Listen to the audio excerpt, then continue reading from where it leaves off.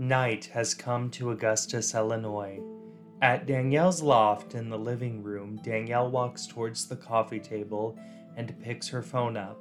She then scrolls through her contacts and goes to a contact that reads Mom. She then clicks on the contact and places the phone up to her ear. Hello? Hey, Mom. Oh, Danielle, hi. How are you, darling? I'm doing real good. How are you? Just another day here in the retirement village. Anyway, what are you doing tonight? Is it going to be a quiet night in for you like it will be for me? Well, actually, I was planning to go out to dinner. I'm going to wear a great dress and some strappy sandals. Oh, I'm sure you'll look as pretty as ever. I was also going to wear that necklace, but I just wish I had some earrings to go with it. By the way, I know you told me that there were a matching pair of earrings to this necklace, but you never told me where they went. Mom, who did you give the earrings to? At Stephanie's home in the living room, Stephanie enters the room upon hearing the knock at the door. Leslie, hi. Hi, Stephanie. What are you doing here? How do you even know my new address, by the way? I just moved into this place last week. You certainly gave me enough time to find out your address. Leslie brushes past Stephanie and enters the home. Stephanie then rolls her eyes and turns around. Nice place you got here. I really love your fireplace. Is that oak? Yes, but I doubt that you came over here to talk to me about decorating tips. Why have you graced me with your presence? I think you know why, Stephanie. You see, I got a text from Alex earlier today, and he told me that he ran into Isabella. You know, my cousin's wife. She told Alex quite the story about how you are practically breaking up a marriage. But I guess to you, that's just another day in this town. Oh my God, I thought we were past all of this. Leslie, I know that you already knew that Christopher and I had seen one another. We're far from being romantic, by the way. So you can just go ahead and turn your crooked heels around and get the hell out of my home. I'm not going anywhere, Steph. Not until I make sure you're not going to bulldoze your way through my family once again. At the Stateville Correctional Center of Illinois, Nicholas enters a waiting room and walks up to a table. He sits down across from Dominique, who is handcuffed to the steel table. Hi, Mom. Nicholas! What a lovely surprise. Here I thought that the phone call was the only time I was going to hear from you for a while. I thought so too, but that was until I realized that I needed desperately to speak with you. Oh? About what? About what I do next, in order for you to get your ultimate revenge on those who wronged you.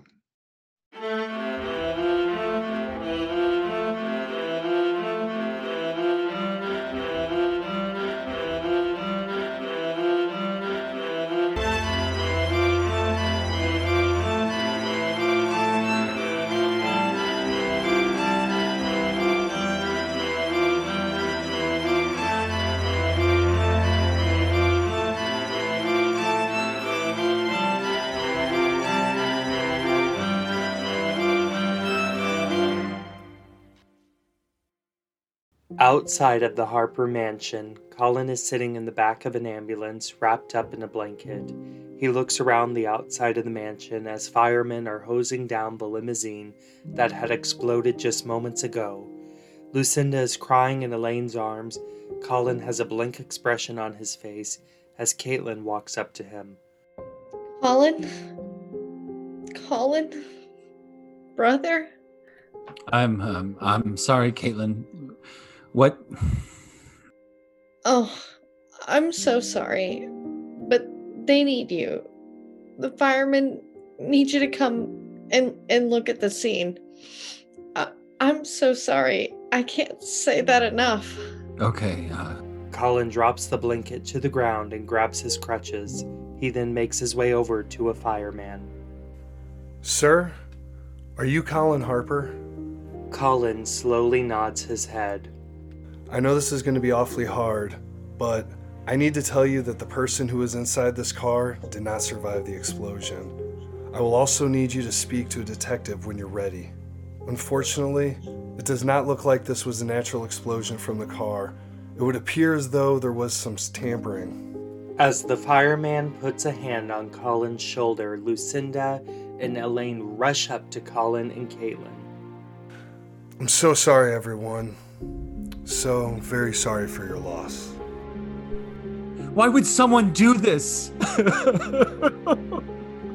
With a saddened expression having fallen upon his face, the fireman walks off. Someone, please go after that fireman. He does not know what he's talking about. He's got it all wrong. No one wanted to hurt my Emmy, except Gunnar. And he is behind bars. Come on, that is not fair. Gunnar eventually put his feelings aside. Did he now? I must have missed that part. Between all the blackmail and the hypocritical behavior, Gunnar wanted my Emmy gone. He wanted her to suffer. He never loved her. He never loved Connor. He only viewed her as a gold digger. God, I hate that man just like he hated my daughter. Lucinda, please stop. Let's just take a walk, okay? Let's just go calm down for a bit. No, I'm not leaving this area. This is where my daughter last was. I cannot leave. Lucinda, I can't even begin to comprehend what has happened. And I know that you feel the same way. But we all cannot turn against one another right now. Our emotions are running high. And we're all in shock. I don't even know what to focus on right now, but I do know that all of us are better together than apart right now. I guess you're right. Elaine, I'm so sorry. I'm so sorry for verbally attacking you. It's okay, Lucinda. Before anyone can say another word, Lakin suddenly rushes up to everyone, having come from her car, which is parked down the driveway. Oh my God, are all of you okay? Lakin, what are you doing here, honey? The explosion is all over the news.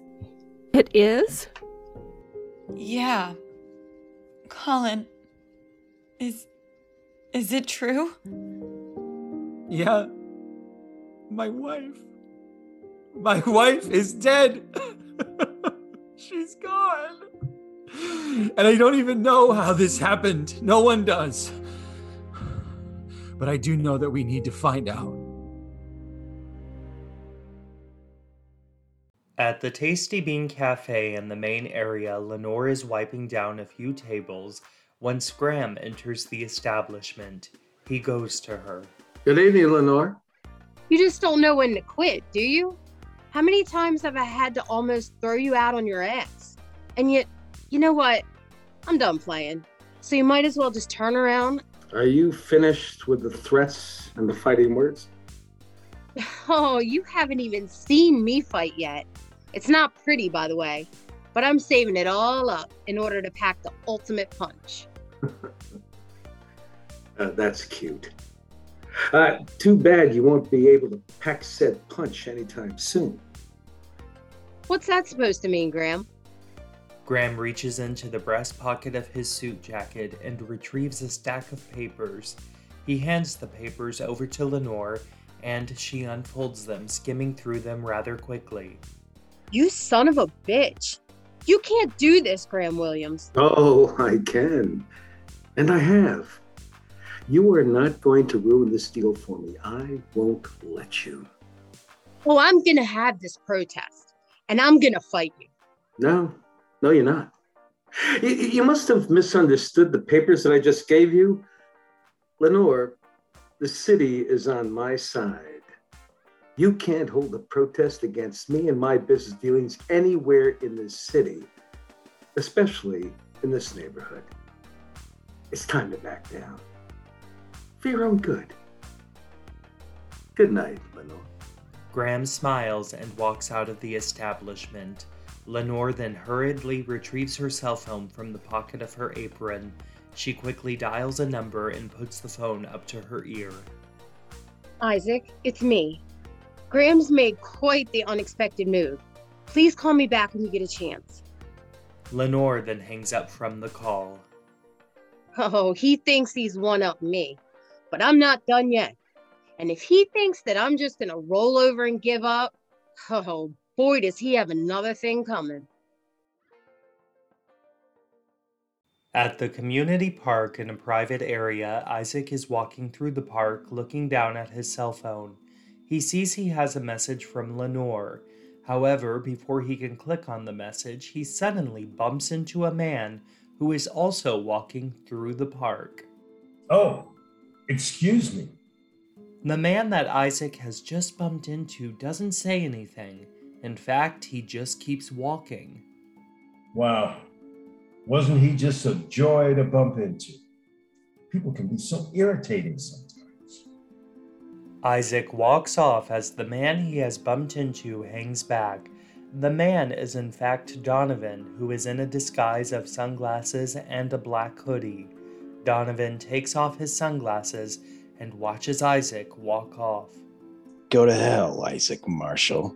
Donovan then puts his sunglasses back on and then rushes off into the night. Back at Stephanie's home in the living room. You know, when you had quit the magnifier, I actually had said to my dad that I thought the two of you made a good team, and that I was sad to hear you were leaving. Then, when you had went to Opulence Monthly, I truly thought you were becoming a different person for the better. Stephanie, unlike everyone in your industry, I actually thought you deserved to be the head of that magazine, after Dominique went to prison for holding us all hostage. I supported you, all in the name of moving on and giving all of us a fresh start. No, Leslie, you've never supported me. You will say and do anything to further your good girl persona. I have worked my ass off through the years to get to where I am now. Everyone thinks that magazine was handed to me, but I was actually Dominique's right-hand woman for months. I was always in line for a promotion. Therefore, I don't need you to tell me story after story about how you supported me. And I certainly don't need you here to tell me anything where Christopher is concerned. Stephanie, you did so much damage to my family when you were with my father. I can't have something like that happen again. You might be a changed woman career-wise, but you aren't a changed woman when it comes to your taste in men. Just let my cousin and Isabella be. You don't even know the full story about your cousin and his wife. Oh, and I'm supposed to believe that you do. I know enough to know that they are toxic for each other. And not that I owe you an explanation, but I told Christopher that I do not want to truly get involved with him until he sorts this whole thing out with Isabella. That is the truth, Leslie. After the way things went down between you and my father, how am I supposed to believe that you're telling me the truth? Frankly, I don't give a damn what you believe. You can believe the earth is flat for all I care. Leslie, get this through your head. I've never held your opinion of me in high regard when it comes to how I shape my life. And I'm not about to start now. The relationship that I had with your father has been done for a long time now. And I'm not sure that Christopher and I will ever have anything worth talking about. That is the only thing I'm saying to you on this matter. Are we clear? Sure, Stephanie.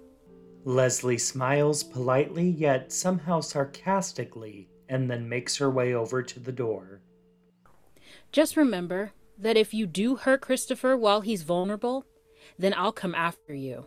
And we both know that I'll win. Whatever you say. Don't let the door hit you on the way out, Leslie. Back at the Stateville Correctional Center of Illinois, Nicholas walks into a hallway having come from the waiting room. He then reaches into the breast pocket of his suit jacket and retrieves a piece of paper that Dominique gave to him. He looks down at the paper, examining the contents. This is an amazing plan, Mom. And I know that I can execute it. I'm going to make the Marshall family pay. And they won't see their karma coming.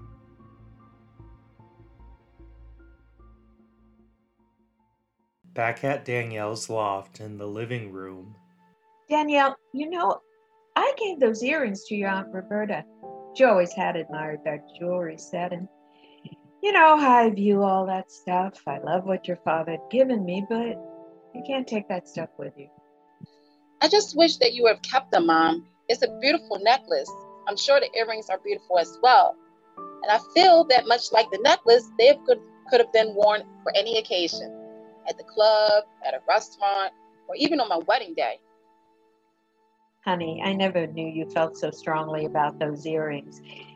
In retrospect, I realized that maybe I should have asked you if you wanted them. It's fine, Mom. But I would like to know what they look like, though. Honey, they truly are the most beautiful pair of earrings in the world. They sparkle in the moonlight so effortlessly. They sparkle to the eye right away. They are just... Look, I do hate to run off, but I'm getting rather hungry. No problem, Mom. Have a good night. I love you. I love you too. Danielle then hangs up from the call, but as she does, she begins to slowly wonder if her mother has always been completely honest with her. Meanwhile, at the Bell Retirement Village in Felicia's suite, Felicia is sitting in a chair in front of a lit fireplace. She's looking through a photo album. My sister, Roberta. The love of my life, Jessie. My gorgeous daughter, Danielle. My handsome son, JJ. And my other daughter. Thank God I've gotten the chance to know you. Felicia smiles as she lightly brushes the page of the album that contains a photograph of her holding a baby girl in a christening gown. What a lovely day that was. Me, my mother, Reverend McInnes, my father, my sister, and my baby girl. My precious Stephanie. Oh, how I miss those days. Felicia then closes the album and stands from the chair. She then walks over to a shelf and puts the album next to a few books. Hopefully, one day soon, I can have good days come again.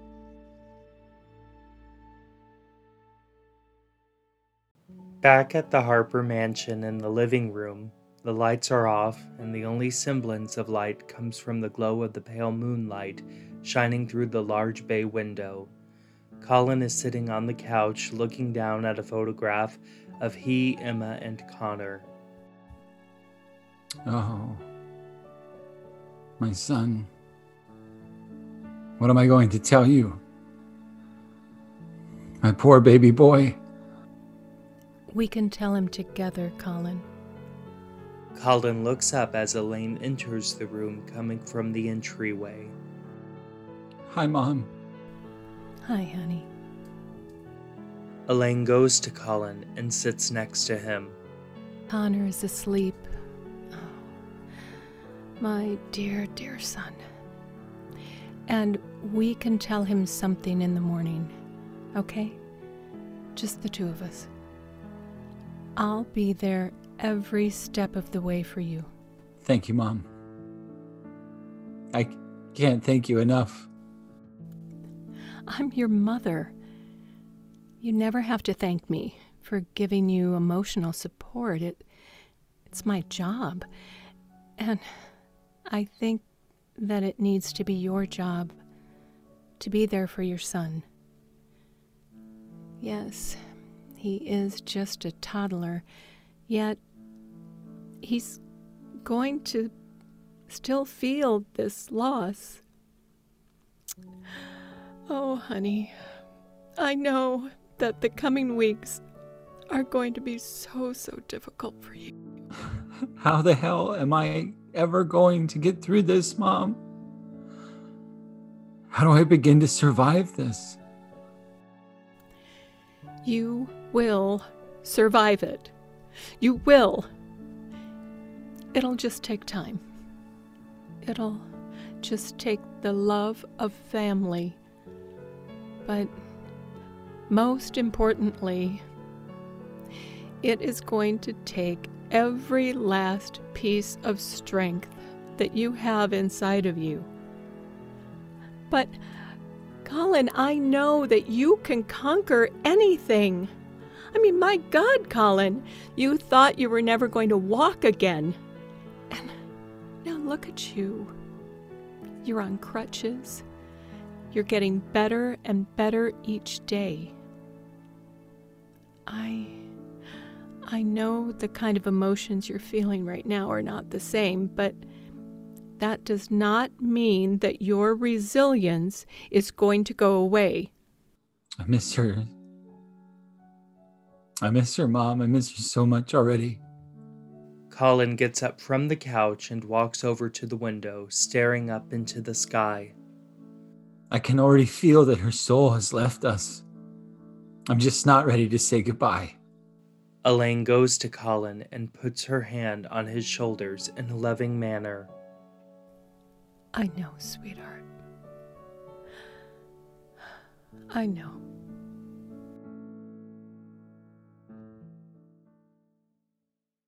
At Lakin's apartment in the living room, Caitlin is sitting on the couch, drinking a cup of tea. She then lets out a deep breath and puts the cup of tea on the coffee table, and then she reaches for her cell phone. She begins to dial a number and then puts the phone up to her ear. Moments later, the person on the other line answers the phone. Hey, I hope you weren't about to go to sleep. Oh, I don't think I'll be able to sleep tonight, sis. I just can't stop thinking about what happened today. I can only imagine what you were going through. Are you going to stay at Mom's house tonight? You know, if you want, Lakin does have an extra bedroom. I'm sure she would be okay if you needed to crash here. Or you could even go to the cabin. No, I'm fine, Caitlin. Plus, my son is here, and I need to be here when he wakes up tomorrow morning. I completely understand. Have you checked on Lucinda yet? I've been so worried about her. No, I haven't checked on her yet. But I do know that she's staying here tonight as well. She's in the guest room right down the hall from my bedroom. Do you think it'd be a good idea if I checked on her? I would just leave her be for now. That's probably for the best. Anyways, I'm going to get ready for bed. I love you. I love you, sis. I really do. I love you too. Good night. Back at the Harper mansion in the guest bedroom, Lucinda is looking out of a window as she continues to lightly sob. Come in. Elaine enters the room carrying a blanket. She then makes her way over to Lucinda as Lucinda turns around. I was going to have Gwendolyn bring you up an extra blanket, considering that this has been known to be the coldest room in the house. But I thought I would just do it myself, so I could check on you. Thank you, Elaine. But you do not have to check on me. With all due respect, Lucinda, that's where you're wrong. What is that supposed to mean? Lucinda, as you may know, I once lost a child. What? I had no idea. That doesn't shock me. It's not common knowledge. I miscarried my baby 5 months into my pregnancy. And to this day, it is the worst pain I have ever felt. I never thought that I was going to find a way out of the darkness in which I was in at that time. I had thrown myself into drinking. I had removed myself from everyone who ever cared about me. And worst of all, I labeled myself as completely worthless. Depression is a very scary thing, Lucinda. And I don't want to see you sink into that. I am here for you. I truly am. Thank you, Elaine. Elaine rushes up to Lucinda and hugs her. Lucinda lightly cries in Elaine's arms. Oh, God, of course. I can't do this, Elaine. I can't be this strong. Shh. Yes. Yes, you can, Lucinda. You can. Everything's going to be okay.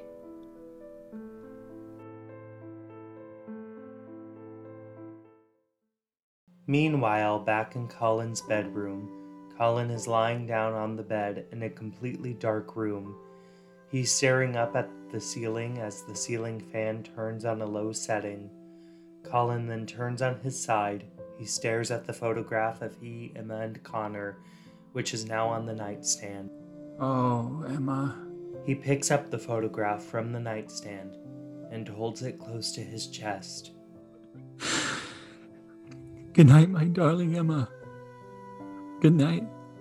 Colin then slowly shuts his eyes.